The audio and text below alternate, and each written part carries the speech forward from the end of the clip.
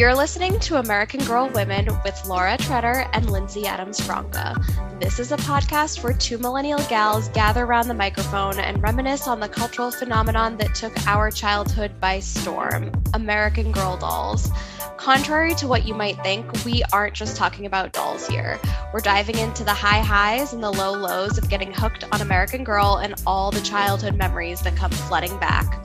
So join us and a few special guests each week as we become American Girl women. Today on American Girl Women, we are joined by Paige Peroni and Natalie Michaud, co-hosts of The Murder Diaries, a victim-focused true crime podcast that puts the spotlight on cold cases, missing persons, and suspicious deaths. Outside of their podcast together, Natalie is a writer and Paige is an educator, and we are just so thrilled to have them join us today and hear all about their journeys with American Girl. Paige and Natalie, welcome to AGW. I'm so excited to be here. I've been listening myself for a while, so it's so awesome to be here. We're thrilled to be here. Thank you for having us. We are so excited to have both of you. We're big fans of yours, and I think it's really special for Lindsay and I to also be able to have fellow podcasters on the podcast. It's a rare guest for us as a fellow podcaster. So I think we're just really excited to get to chat with you guys today about something a little bit different from your normal topics, right? Absolutely. We're a true crime podcast, and in our episode with Lindsay and Laura, we actually tell them a case. So when you're done with this episode, go over to the Murder Diaries podcast and listen to our episode with Lindsay and Laura. But yeah, typically we are true crime, but we are girls that grew up in the American Girl world. So we're excited to talk about it. And just jumping in for a little more clarification on our podcast, it's called The Murder Diaries, and we cover unsolved missing persons or suspicious deaths. So it's a very ethical approach to true crime, and we often work with families, including original audio from interviews we've done with them. So it's very structured and respectful. It is very respectful. We really appreciated that about the way you handle cases on your podcast and not sensationalizing them and really respecting the families. And it was an honor to be a part of your podcast and bringing awareness to the case that we were joining on for. And before we get into AG, would you be able to tell us a little bit more about how you both got started podcasting together and maybe like your history together? Our story it's so modern and kind of funny. Yeah, it's a great origin story. Given that we do have a true crime podcast, we did meet through Bumble BFF. So we were both in the same area when we swiped right on each other after we and our husbands met, and we just realized how well we got along. We kind of realized that we both had a passion for exposing and bringing awareness to violence against women, missing persons cases, unsolved cases, and the Murder Diaries was born. One of the first times we met, we closed down a Mexican food restaurant. We were the last people there. We talked the entire time. When you have that rapport with someone and that connection, it's one of those things you want to maintain. And we both had a shared interest in true crime, and we obviously could talk a lot with each other. So we felt like, well, this was the natural progression for our relationship. We had listened to a lot of true crime podcasts at the time. And I remember telling her, I really think that we could make something worth listening to. And I have a background in TV film, and my master's is in writing. So this is all like adjacent territory. And so I felt comfortable diving in, and Paige has been, there right alongside me. And as we've discovered and carved our own path in the true crime world, it's been incredible. 6 months after meeting, we started the podcast. It was 6 months. That's when it started. But to really highlight the speed with which we excelled our relationship has been, I think on our fourth meeting. So I think it was in March. We went to a coffee house, and we literally had a meeting. I still have the Google Notes, and it said, if we are going to be doing this, this is going to be treated as a second job. And we literally detailed our motivations and our expectations of one another. Wow. Very business-like, which is a little funny to think about. But yeah, it's a very sweet relic to look at every time I come across it on our drive. Such a wonderful meeting story. And I love how you obviously are great friends, but you've treated the enterprise, like, took it very seriously. It is a business, and you treated it like that from the beginning. That's such a sweet story of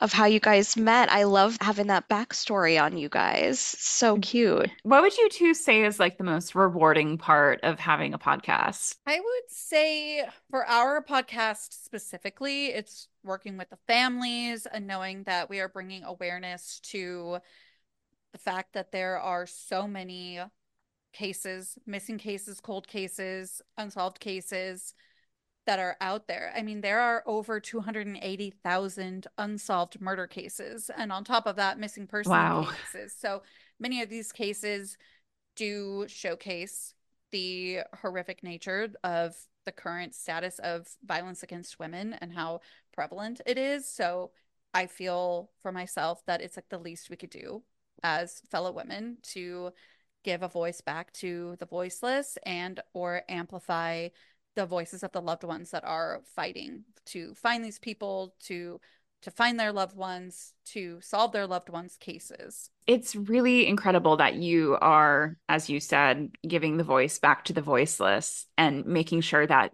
they were not forgotten as people, and doing so in such a respectful way, too. I think is just really incredible, the work that you're doing on your podcast. Really point of differentiation, I think, between like some of the other podcasts or like media that's related to true crime out there is, taking this approach and really committing to taking this approach when, a lot of other podcasts or even like shows sort of like sensationalize these things. It's like keeping the Mhm. focus centered on the victims and their stories, I think is so important. So, really appreciate that you guys have set forth with that goal and just kept it, a consistent part of your podcast this whole time.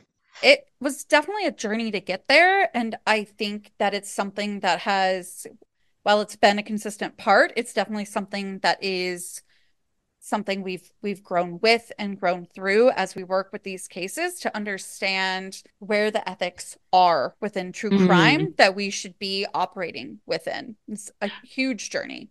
And right. I feel like that's the perfect way to explain it, because ethics in true crime isn't really something that's defined. Like, there's no clear definition of what ethics is across the board. For everyone, it's a little bit different, whether it's a survivor, in their mind, their version of ethics, whether it's a family of a murdered victim or a missing person. So there's really this general idea of what it is. There's just no clear cut definition of what true crime ethics is. So it's kind of like the Wild West. We're figuring out as we go, and we're with the intention of being as respectful and honest as possible. As Right. inclusive as possible, I Yes. would I would add. Sure. Yeah. I mean, I think you both err on like the side of caution to make sure that you are being respectful to the victims and their families and loved ones and friends and family that, have been affected.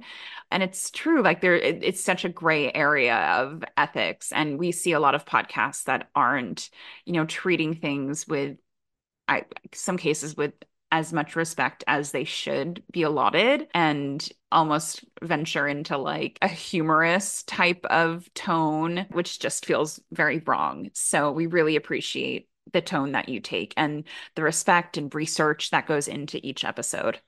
Thank you. And sometimes there are things out there as obvious as like, ooh, that tone didn't feel right or Hmm. ethical.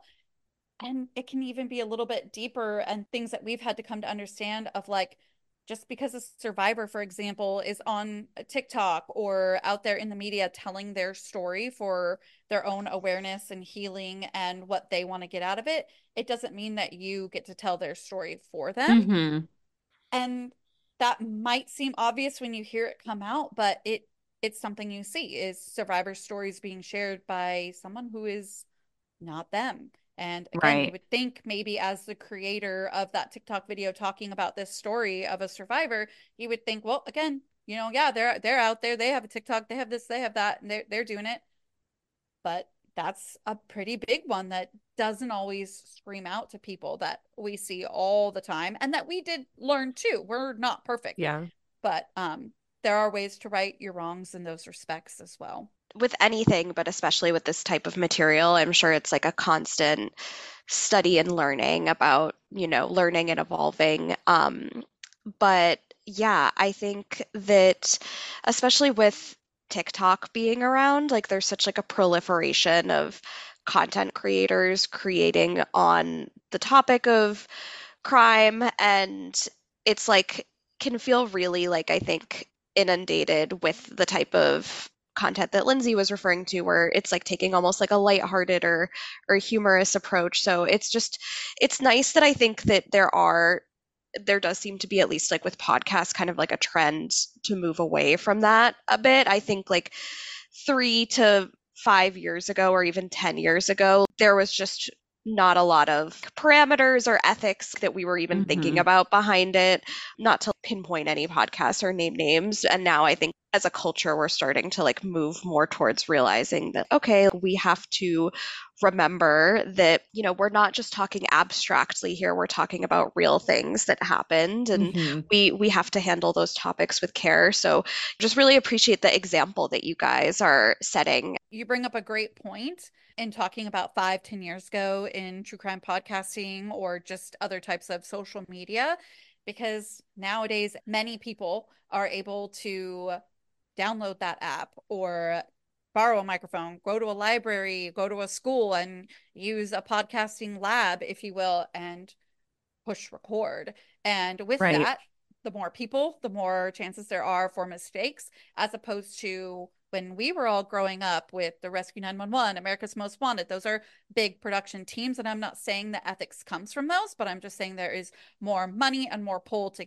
get the families to work with you and more checks and balances in place. That's Absolutely. A really, really good point. Like, content is now for everyone to create, and it's just great to see that your approach to it is just so respectful. So we hope everyone checks out your podcast if that is of interest to them, because it is really phenomenally done. But with that, would love to dive into the topic at hand today, being American Girl. But before we get into that, would love to hear what you both were like growing up. So Paige, do you want to kick us off here? This is so fun to answer. Thank you for asking. When I was growing up, I was a super modern kind of girl. I wanted to be the first woman president. I thought that that could happen until my older sister made sure I knew that that was not going to happen. That's just a really hard dream to reach. And obviously in her only like her older sister way, like, a little bit tongue in cheek, but a little bit kind of protecting me like, hey, like that's a pipe dream, girl. But that's what I wanted to do. I wanted to be the first woman president. I wanted to either get into education or go to law school. I knew psychology was going to be my major by sixth grade. I knew that. I actually have it in my sixth grade yearbook next to me, because that's when we graduated elementary school and we got to put a blurb in this yearbook. And so in my blurb, I said that that's what I wanted to do. So I put that, major in psychology, probably put something about law school and first woman president. That part didn't work out, but psychology is my major did. Wow. And then I did end up getting into education. So my master's is in counseling. So I work with students in educational and personal social counseling. That is incredible. The fact that you knew what your interests were for career in sixth grade is just so beyond impressive. Totally, because I didn't know. That's for sure. Definitely not. I was still on like the singer, dancer, model trajectory. Singer. There's only 3 careers for women in my mind at that age: singer, dancer, and model. It's so Paige, like literally, when she puts her mind to something, it's going to happen. And that's what I love about her. But I love that was even her back in sixth grade when you're like 12 years old. Not much has changed. That. Seriously. Exactly. And oh my gosh. Natalie, what about yourself? What were you like growing up? Growing up, I was a big reader. So I was constantly working my way through book after book after book. When my parents would gift me things, it would usually be a book that I had wanted. And then there are 4 kids in my family. So if my siblings and my mom would be like cleaning on a Saturday, it'd be like a family, like, all right, let's pick up, let's tidy up. And the question would always come up, where's Natalie?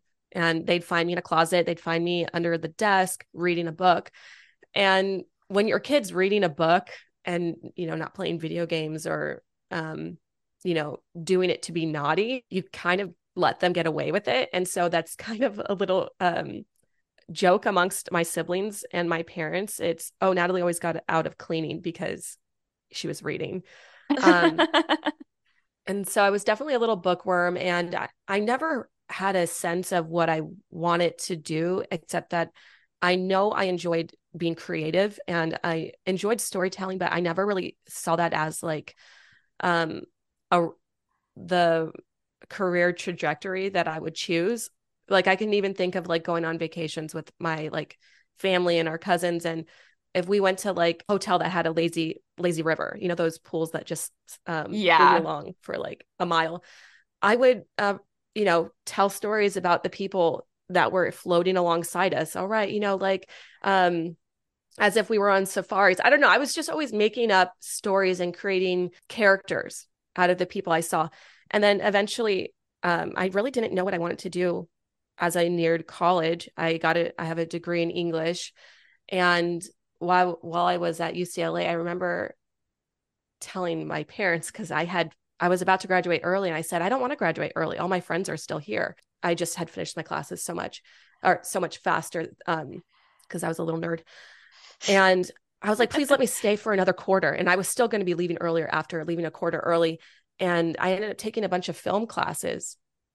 And even though I had been in theater all throughout high school, it was never like specifically there was never a specific focus on film.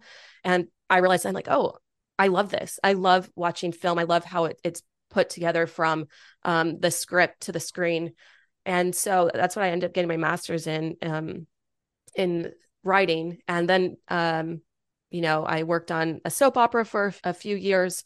I've done a lot of like minor production work. And now I am focusing my efforts on our podcast, but I also am an adjunct professor for film, TV, media as well. Wow. I want to take her class so badly. I really want to take it. Her syllabus is amazing. It's a fun class. Seriously. That's so interesting. Before we started recording, we were talking about your book club and how you guys ended up evolving it to starting to watch films.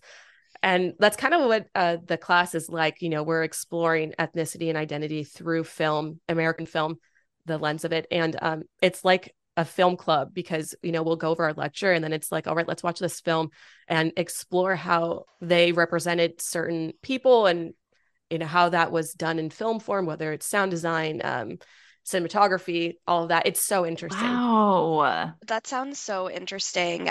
My degree is in communications, and I took a ton of classes in film and TV specifically, and that was my favorite part of like taking those courses, was basically being like, the whole class is going to watch a movie, and then we're going to discuss it. And like, that's putting it very simply, and it's a lot more than that, but it's like, it's just such a nice like way to be able to engage with other people about, everybody's perception of media is so varied. So it's really interesting, and I'm jealous of your students, honestly. And this is actually another way that Natalie and I connect as well.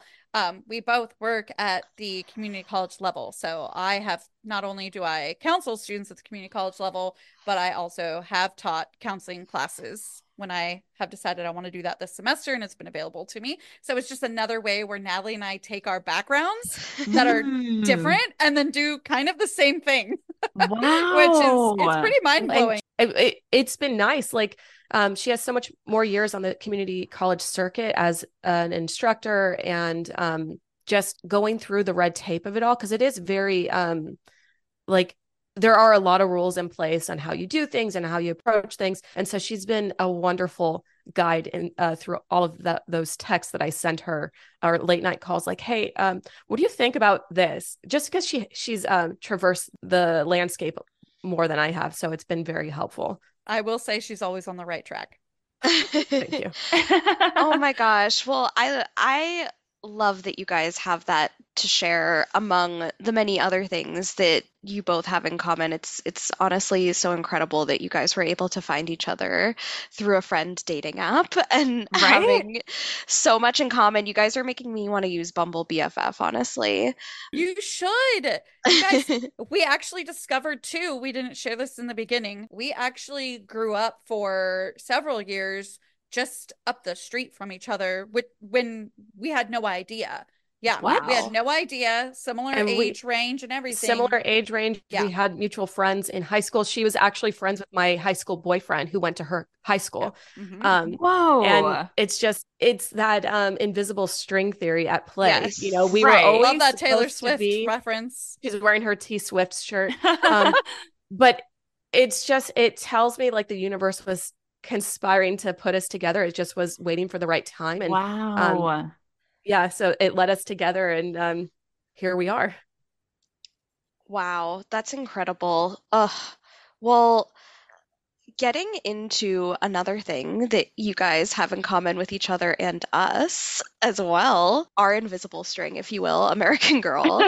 Yes. When was the first time that you both remember becoming aware of American Girl, or maybe your first time ever experiencing American Girl, receiving American Girl? Do you remember your early memories of it?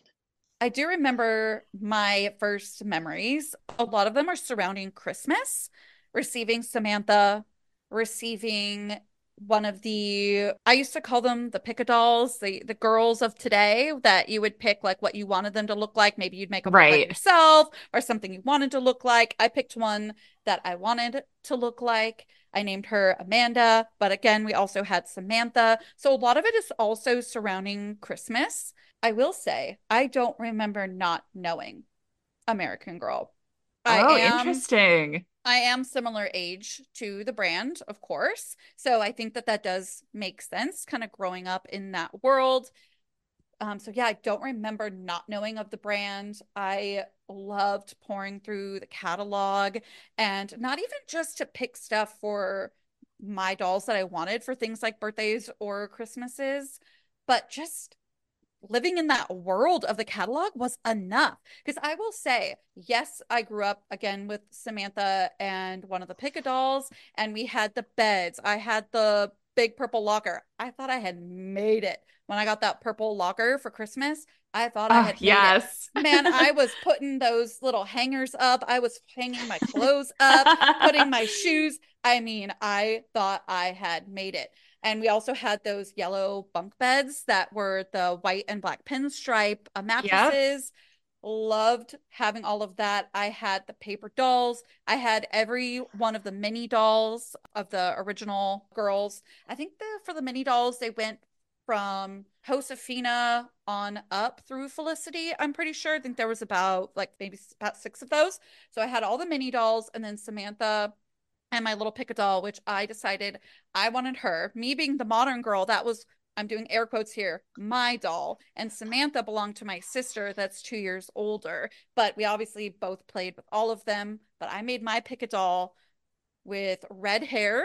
And I'm pretty sure I went with green or gray eyes. She has since moved on to Cute. another home. Unfortunately, I don't have either of those dolls in my possession or my parents' possession any longer. We have moved them along, but I do sort of wish that we kind of had them. But those are some of my earliest memories playing with my cousins with a doll, playing with my sister. I talked to my sister before recording, and she did agree I played with the dolls more than her. She felt Okay. very much as an American Girl woman herself and that she grew up with the brand, but she did say that it was more of my thing for sure. But a lot of times we would play in the same room and kind of be playing together, but with different toys. So it's kind of hard to describe, but if that makes sense, that's kind of why American Girl was more of like what I would play with. Yeah, you guys were kind of having like your parallel separate experiences, but still hanging out together. That's it. A lot of times we called it Funhouse. We'd try different things, same room, but kind of be Ooh. involved and know like what the other one was up to. Wait, I And love this. she made that up. She made that up when we were really young, as like a fun game. Like, let's play Fun House, so that neither of us were playing alone, but like she didn't want to play with me because Such she's an two older years older. sister. Yeah. Yeah. And 2 years, as Natalie can speak to, because she's about 2 years older than her sister. Sometimes when you're younger, that's a bit of an age gap when you're younger. Yeah. So yeah. Yeah, absolutely. No, totally. And Natalie, your sister does factor into your Yes. American Girl memories as well. I was going to say that Paige's story actually is the perfect segue because her interactions with her sister growing up and their, relationship to the American Girl dolls is very similar to that of me and my sisters. We're 2 years apart, but except I'm the older sister in this relationship. So I kind of took on the role similar to what Paige's sister did.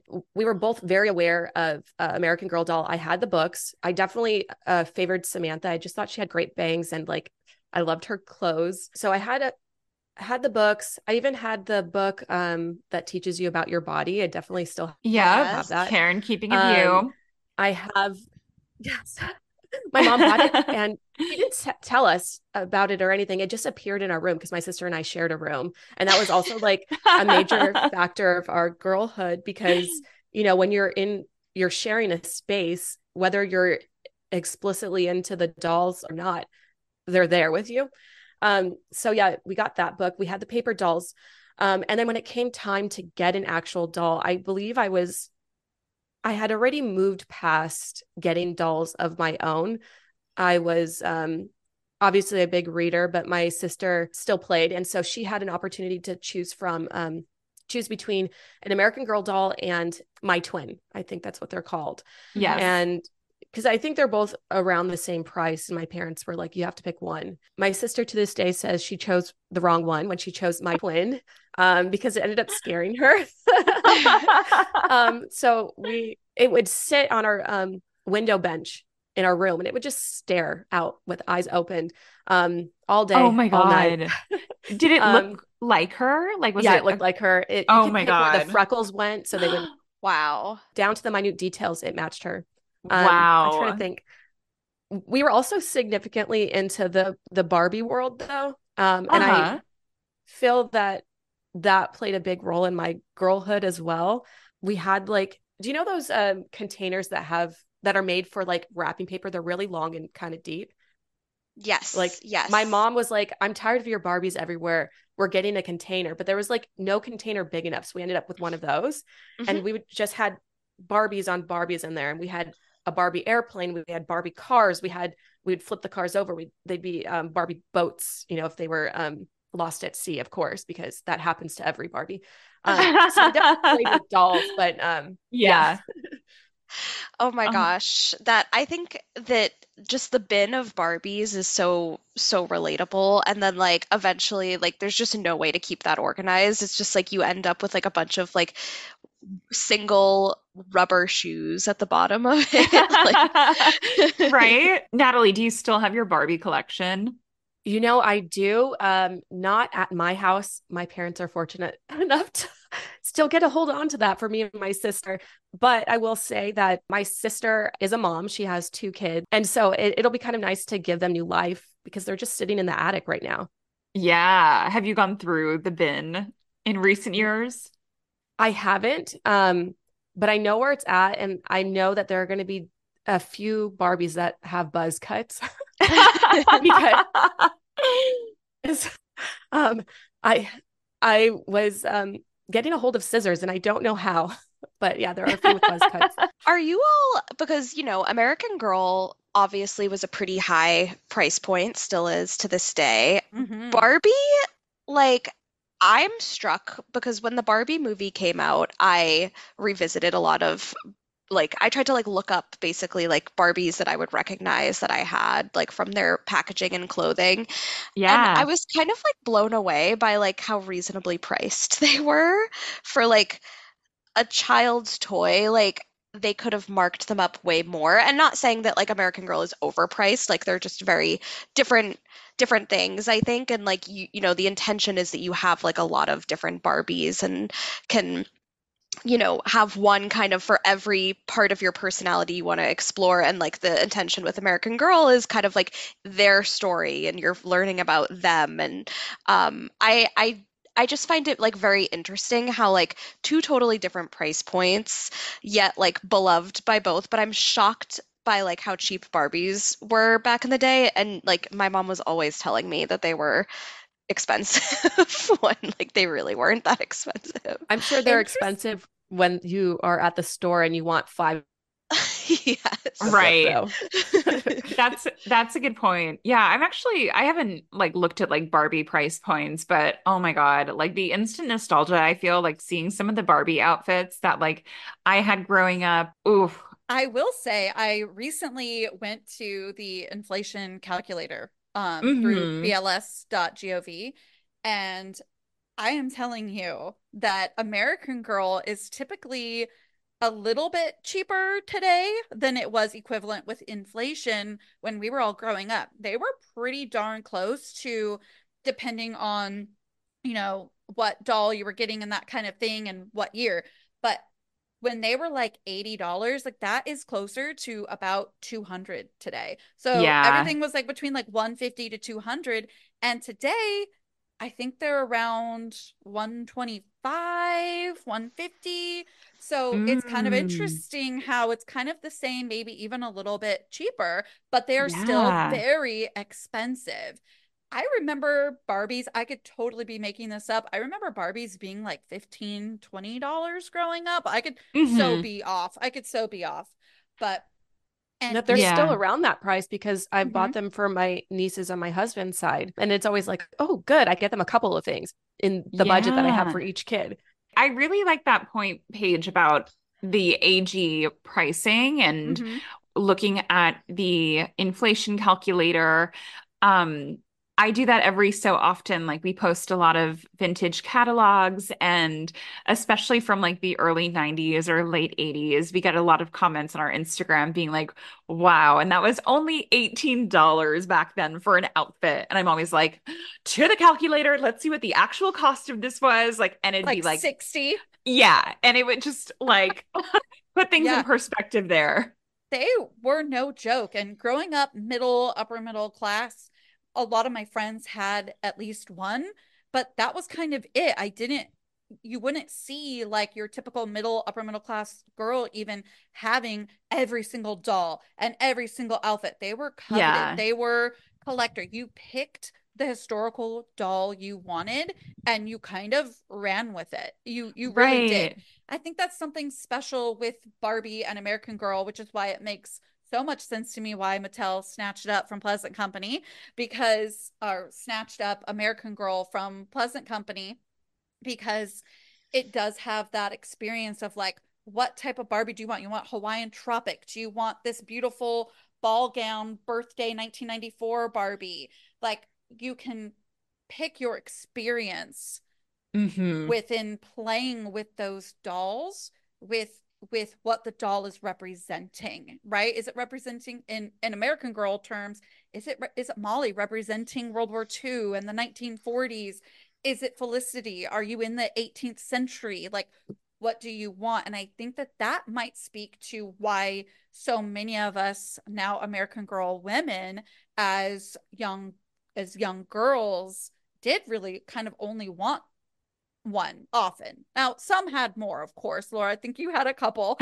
Oh, yes. Which and they're out there because maybe there's a couple of experiences we want to live, but Yeah. it still speaks to that idea where it wasn't something where you had to have every single one, unless maybe you had like a grandparent that was a bit obsessed and gifting them to you or something and you were very lucky, but you still would have a favorite. And let's just all be real about that.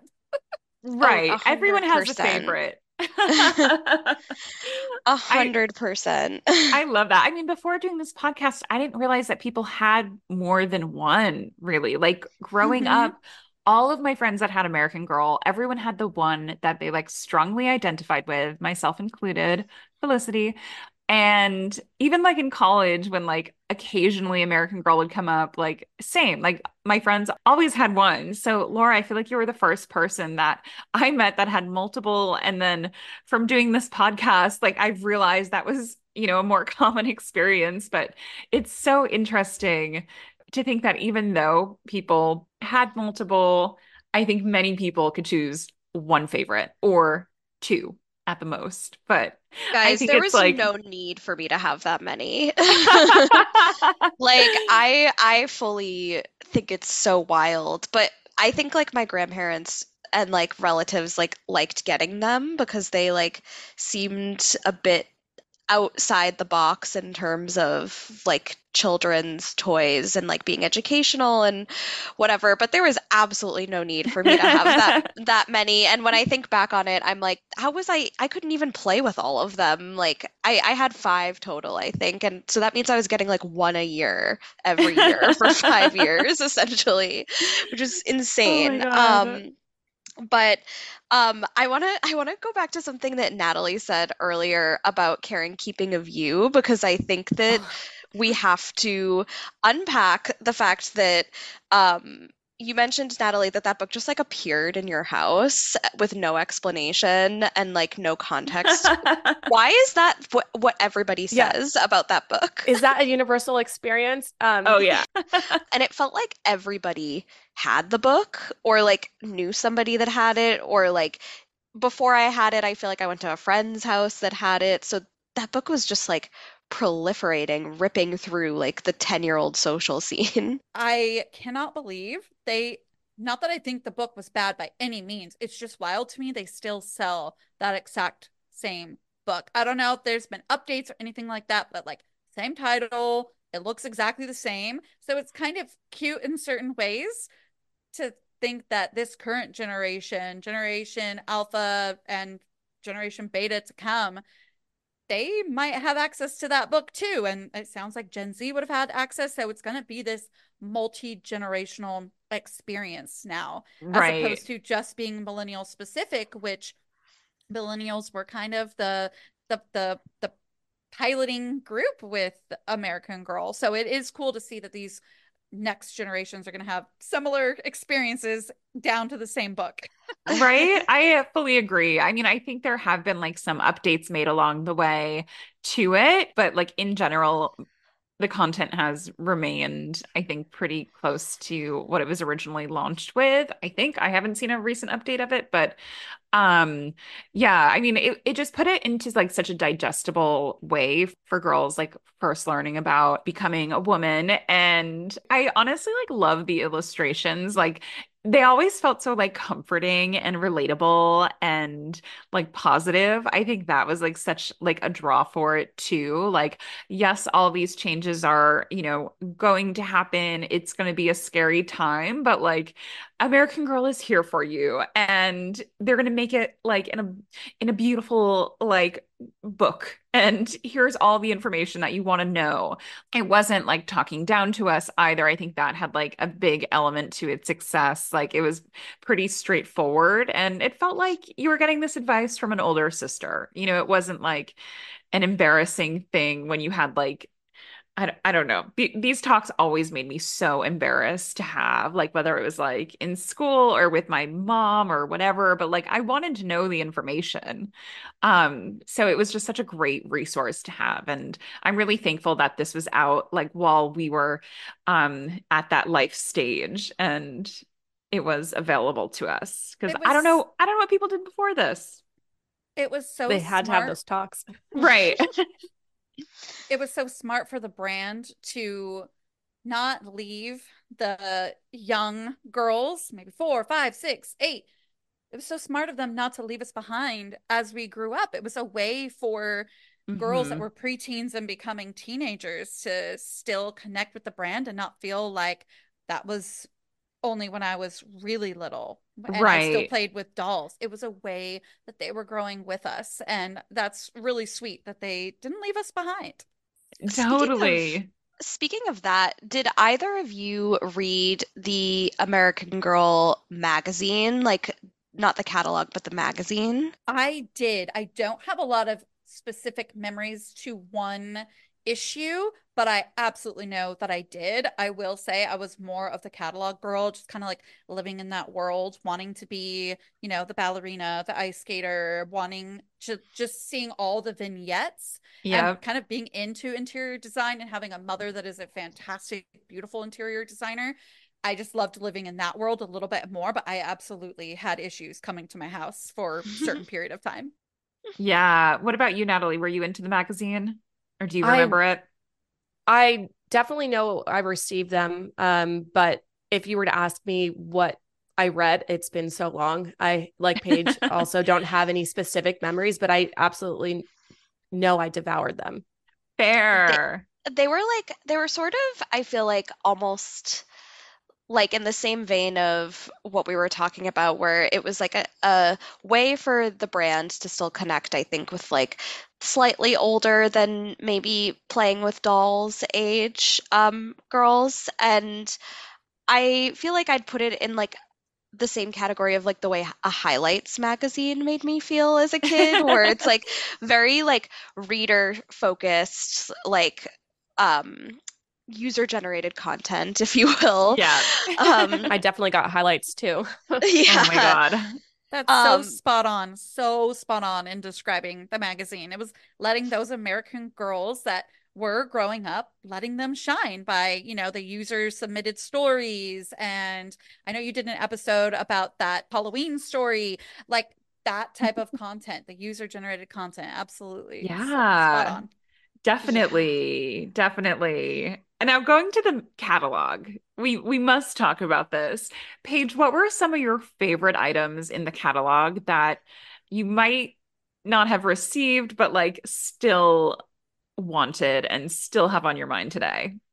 I think that I want Samantha's entire bedroom set. And Yes. I am thankful that we did have her bed and the cute, 1800s bedding and Ooh. I mean such the golden age um furniture and setup. It was beautiful. And I probably wanted anything Felicity was wearing. I really Yeah. love the beautiful 18th century dresses and the way that those looked. And I still do feel like, even though I kind of grew up as the modern girl of today, mixed with a little bit of loving Samantha, I kind of grew into a Felicity. I am obsessed with Ooh. all things 18th century. I love 18th century history. I love reading about it. I love to read historical fiction that's written in the 18th century. I just kind of like love to be in that world. So I think that Felicity's pages kind of helped me do that as a child without really understanding what that was. Yeah. And I'm pretty sure Felicity had her little horse, which in the movie she names Penny, but Penny. Yes. it's this like creepy, like kind of like rough and tumble older guy's horse that then she like Yeah. that's part of Felicity Saves the Day in her book, I believe, in her book series. But I'm pretty sure I wanted that horse too. And yeah, like the animals, the Yeah. ones that had animals, absolutely. I wanted all of their dresses and all of their animals. Oh my God. That's amazing. Yeah, there were just so many like lovely little elements. I love that you had Samantha's bed and the Yes. purple locker, of course. Oh, Like, yeah.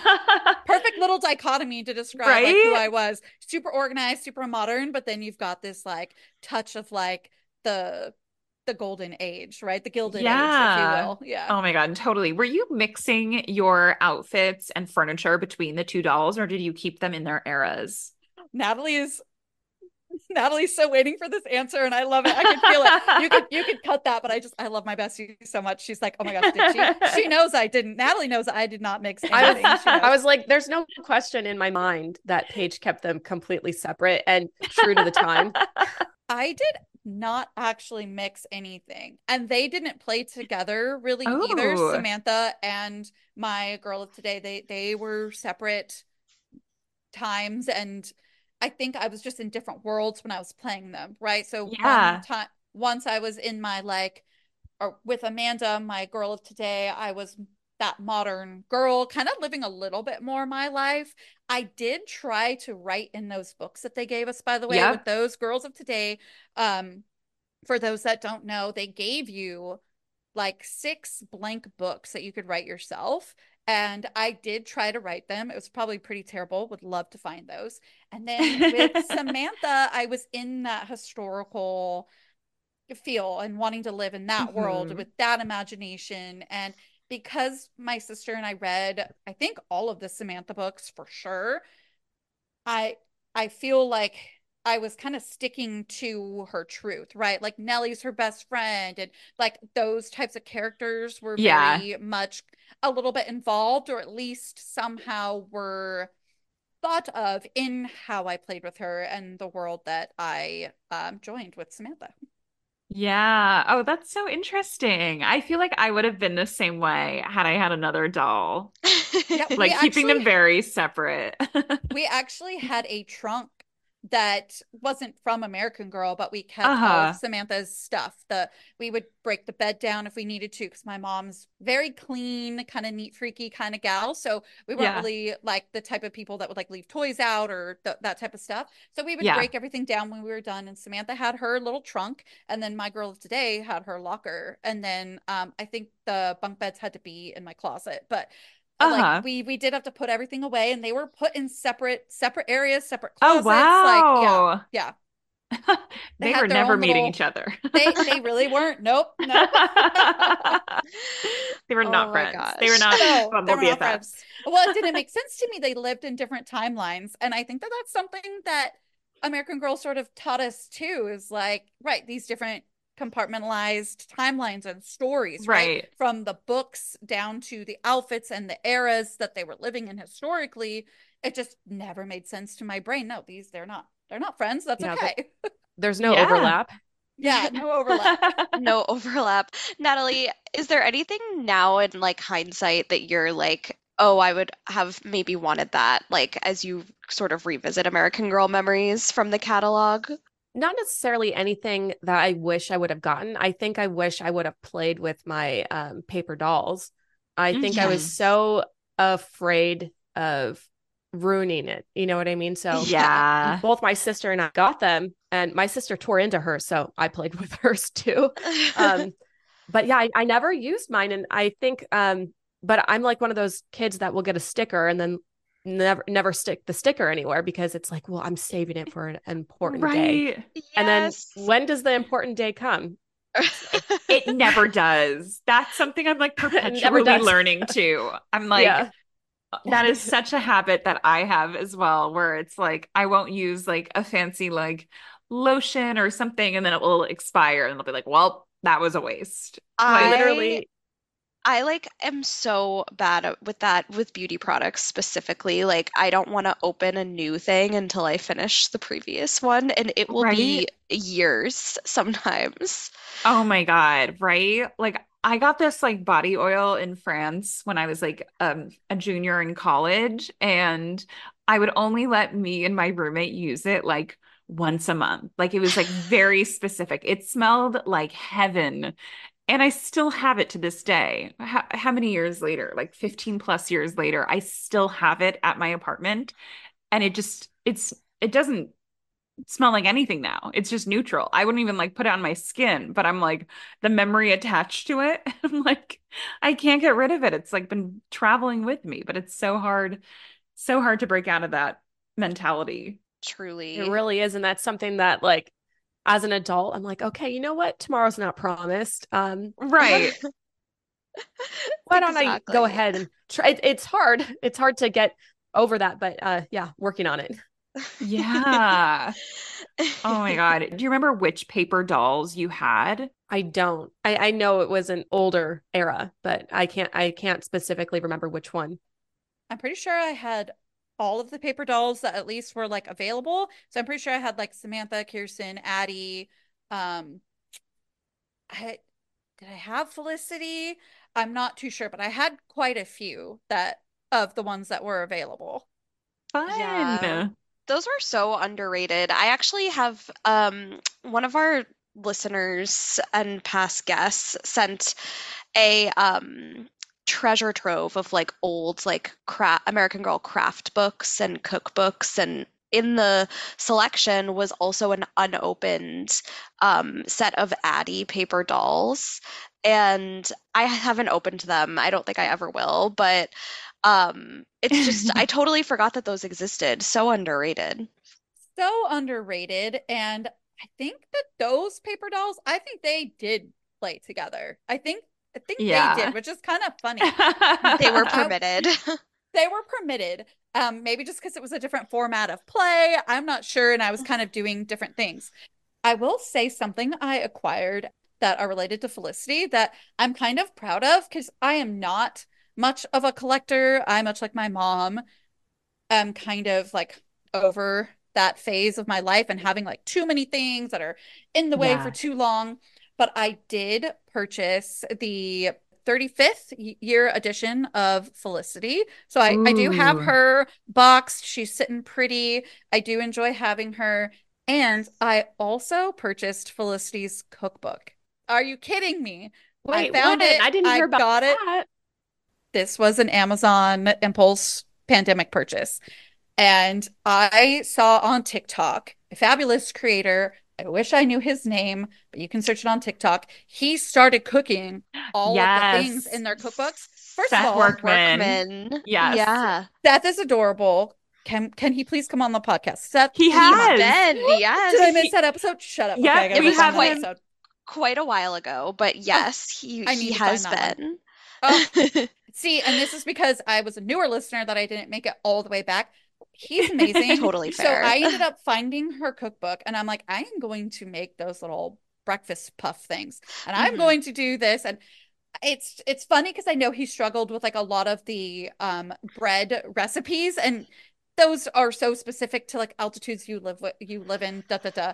But I am so excited to play around with it and just like have some fun with some of the recipes. I kind of want to collect all of them, but then I'm like, I'm not gonna, I don't know if I'll use all of them. So that's something where I'm like, do I want to collect those cookbooks? Because I'll actually use them. But so I do. Yeah. I have it put away so that it doesn't get ruined, but I'm like, I should break that out and maybe, figure out a safe way to use those recipes without getting the book dirty. It's in good condition too. Original 1990s version of Felicity's cookbook. I am so proud of that one. Wow. Oh my God, that's so fun. It Oh is. my See, and that gosh. is another way as a woman to connect to the brand and that the brand and another way the brand is actually like not leaving us behind because some of Right. So those true. recipes are like normal level. They're not like crazy super easy. I mean, watching Yeah. Seth do them, I'm like, okay, that took a little while. That's not like so simple, like, oh, it's so easy, a kid could do it. Like, no. Right. Definitely. Like they are like, I imagine, accurate to the time period Mm-hmm. recipes that they're not like children's recipes. Like kids Right. Right. probably like weren't making them at the time. Like, Yep. Exactly. yeah, it's so, oh my God, I love that. I have a couple cookbooks kicking around my house.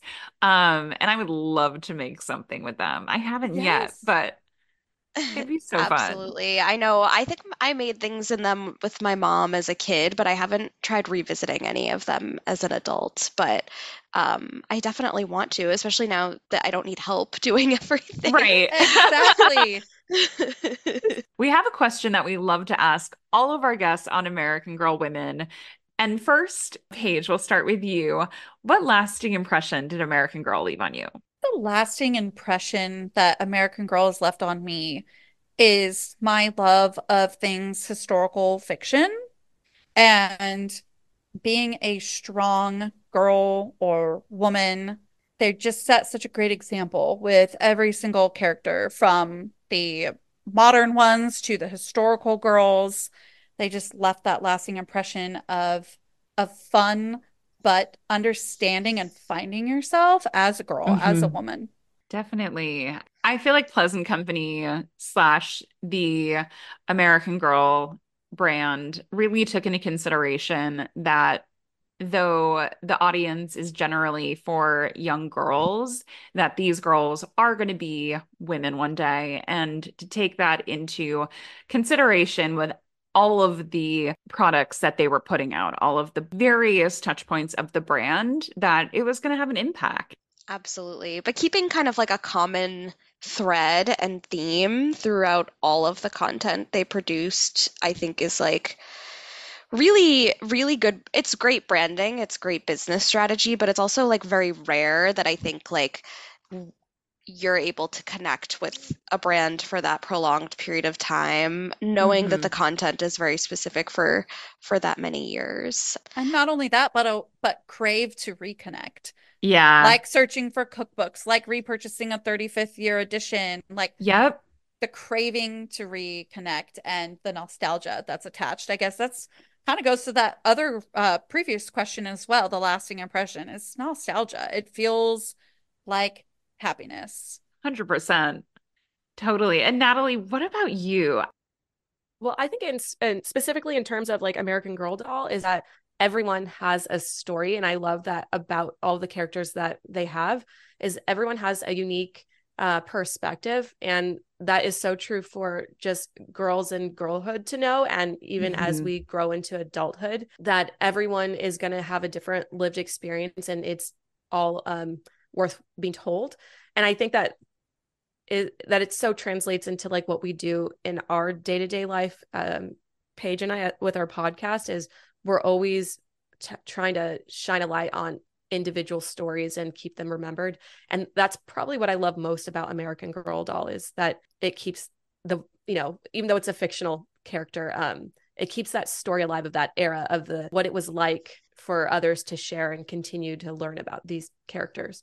Definitely. Absolutely. Absolutely. I think there's so many there's there's so many things that like Lindsay and I have uncovered, I think from our childhoods that even don't have to do with American Girl even necessarily, but it's like just from revisiting that same era of our girlhood that we've been Mm, able to kind of like tap back into so many things. And American Girl is just the door that was open for us to start doing that. But Right. I I think it's a very healthy practice that our generation is sort of blazing a trail with, because I don't know necessarily that other generations have had like the resources to do this type of like revisiting. Like of course Right. you can say like I remember when I did X, Y, or Z when I was a kid, but we can actually like pull up the imagery of it and like engage with it that way, which is I think really cool and special, and American Girl's just one way to do that. But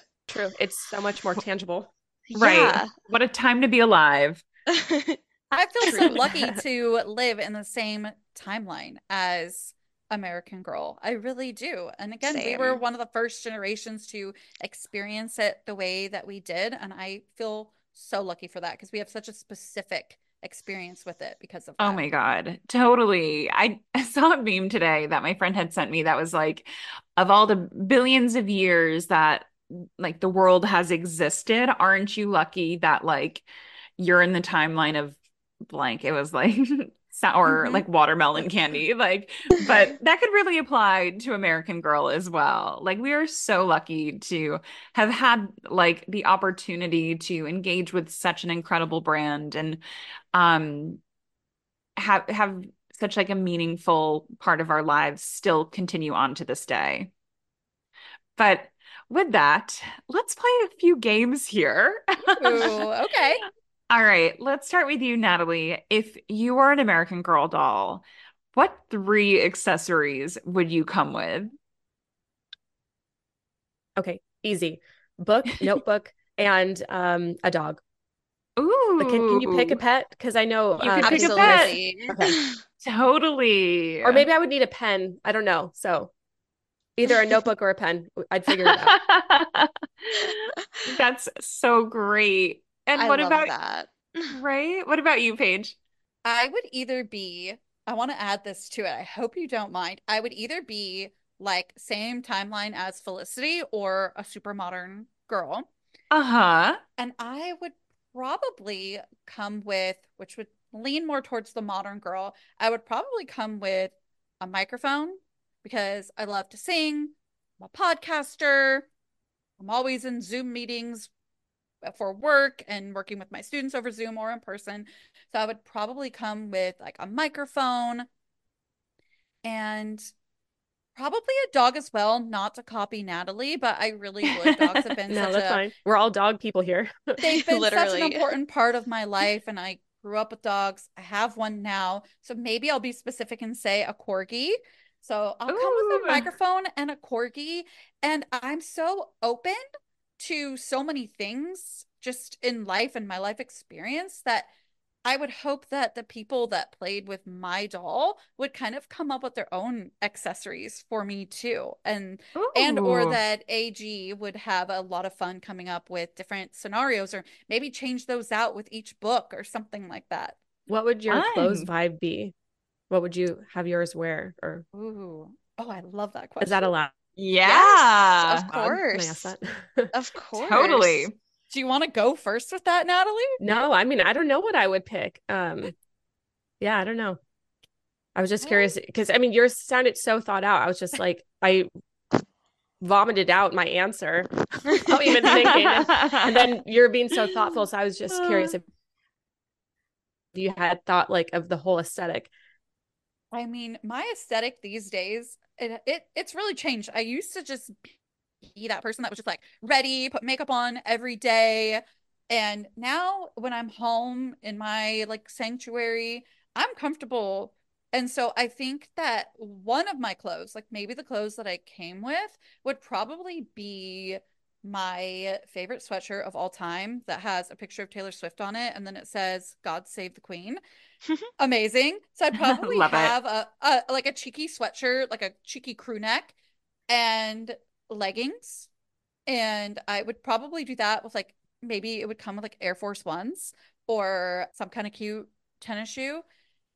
But I do like to dress up too. So mine would love, here's another accessory. Mine would probably love to play with makeup. So she'd probably have like a little like makeup kit, makeup Ew. trunk with makeup in it that she plays with. She might not already have it all over her face, but like something she likes to play with and experiment with. And Fun. I'm at this age as an American Girl woman, I'm in such like a funny place with style. I think that's a common experience in your 30s.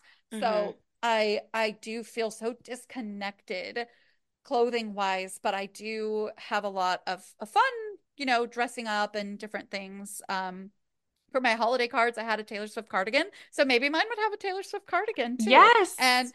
I am kind of loyal to the skinny jean. I'm sorry, a mid-rise skinny jean. I'm kind of loyal to it right now. So mine would probably have those too. I know that we're not supposed to wear them, I guess. But I mean, I'm in my 30s. I'm not gonna let teens and 20-year-olds tell me like what we're No. supposed to wear. So that's probably Right. yeah, she'd have a pair of skinny jeans too, or some kind of cute jean. It's your doll. She could have whatever you want. But I love that answer. I know I wish there was actually more customization maybe available than there Mhm. actually is for Right. for something like that. Well, shall we get into our celebrity-based question? So you guys both gave a list of your fave celebs. And I'm gonna name them and you're gonna say which American Girl you think they would have. So starting with Natalie, which American Girl do you think Gwyneth Paltrow would have? Okay. Do you remember where I said I couldn't remember who I listed? And Yes. as you were saying, I was like, I picked Gwyneth Paltrow. I feel like she would pick I feel like she would pick an older. A historic one. Yes, I'm not really, maybe Felicity. I don't know. I feel like Ooh. she definitely like has a bit of that Felicity. Like there's something kind of entrepreneurial about Felicity that I think aligns with Gwyneth. Oh Um, my God. I love that answer, and we've never had anybody bring her up just yet, so I always love when it's a new one that we can talk about. We have had this celebrity brought up before, but I'm curious to hear Paige's answer. Who would Taylor Swift have? Oof. I think that Taylor Swift would have a girl of today, as well as maybe I'll pick a historical doll for her too. But I know that Taylor would also enjoy a girl of today because Taylor Swift came in and yes, she had certain opportunities afforded to her, but she took them, she ran with them, and she is the music industry. And I don't say that lightly. And she's constantly wanting to reinvent herself. So I would say very much so one of the Mm, girls of today. She would have a lot of fun, really living in the modern world in that modern moment. yeah. She also does have a little part of her that likes like that romantic kind of glitzy side of things. So I do believe that she would love Samantha and a little Molly too, because girl loves the 1940s. She loves the aesthetic of the 1940s. She writes about the 1940s all the time. In several of her songs, they are kind of set in the 1940s or reminiscing about the 1940s, or even down to imagining herself with this love of her life in the 1940s, and that they would be so timeless that this is what their life would be like, even if it was the 1940s and it wasn't today, we would have found each other. So like she's even kind of imagining 1940s. She did it all. So I think she would like Molly for that, because she would probably love to like live within Molly's books and just like live in that world by like reading her books and playing with Molly. Wow, that's such a great explanation. You like really back that up, Paige. I'm so long-winded. I'm sorry. I love No, that. I love it. I love it. Fully sold on that. Two great celebs to unpack, and I think that they've been matched appropriately. Agreed. Oh my God. Well, this has been so wonderful. Thank you both so much for joining us today. You are both truly a delight to get to know, and we're just so happy that our podcast brought us together. Right back at you. It was my cousin sharing one of your posts that kind of brought us together, and it was just, you know, she's a fifth American Girl woman that's kind of involved in this collaboration. Oh my gosh. I love that. Well, thank you to her for starting the chain that led us to this moment. So grateful for that. Definitely. And now, where can everybody find you after this? We're on all socials at the Murder Diaries Pod. So TikTok, Instagram. We have a Facebook, but we're not really using it. Yeah, it's newer to us. The burnout is real. Being active everywhere is hard, but come find us at the Murder Diaries Pod. Yay. Wonderful. Excellent. Well, thank you both so much for joining us, and thank you everybody for listening. We'll see you next week.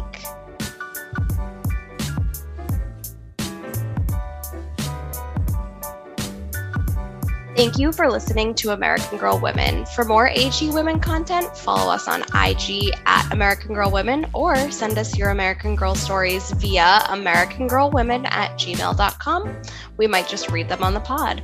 If you like this podcast, tell your friends, and rate, review, and subscribe on Apple Podcasts.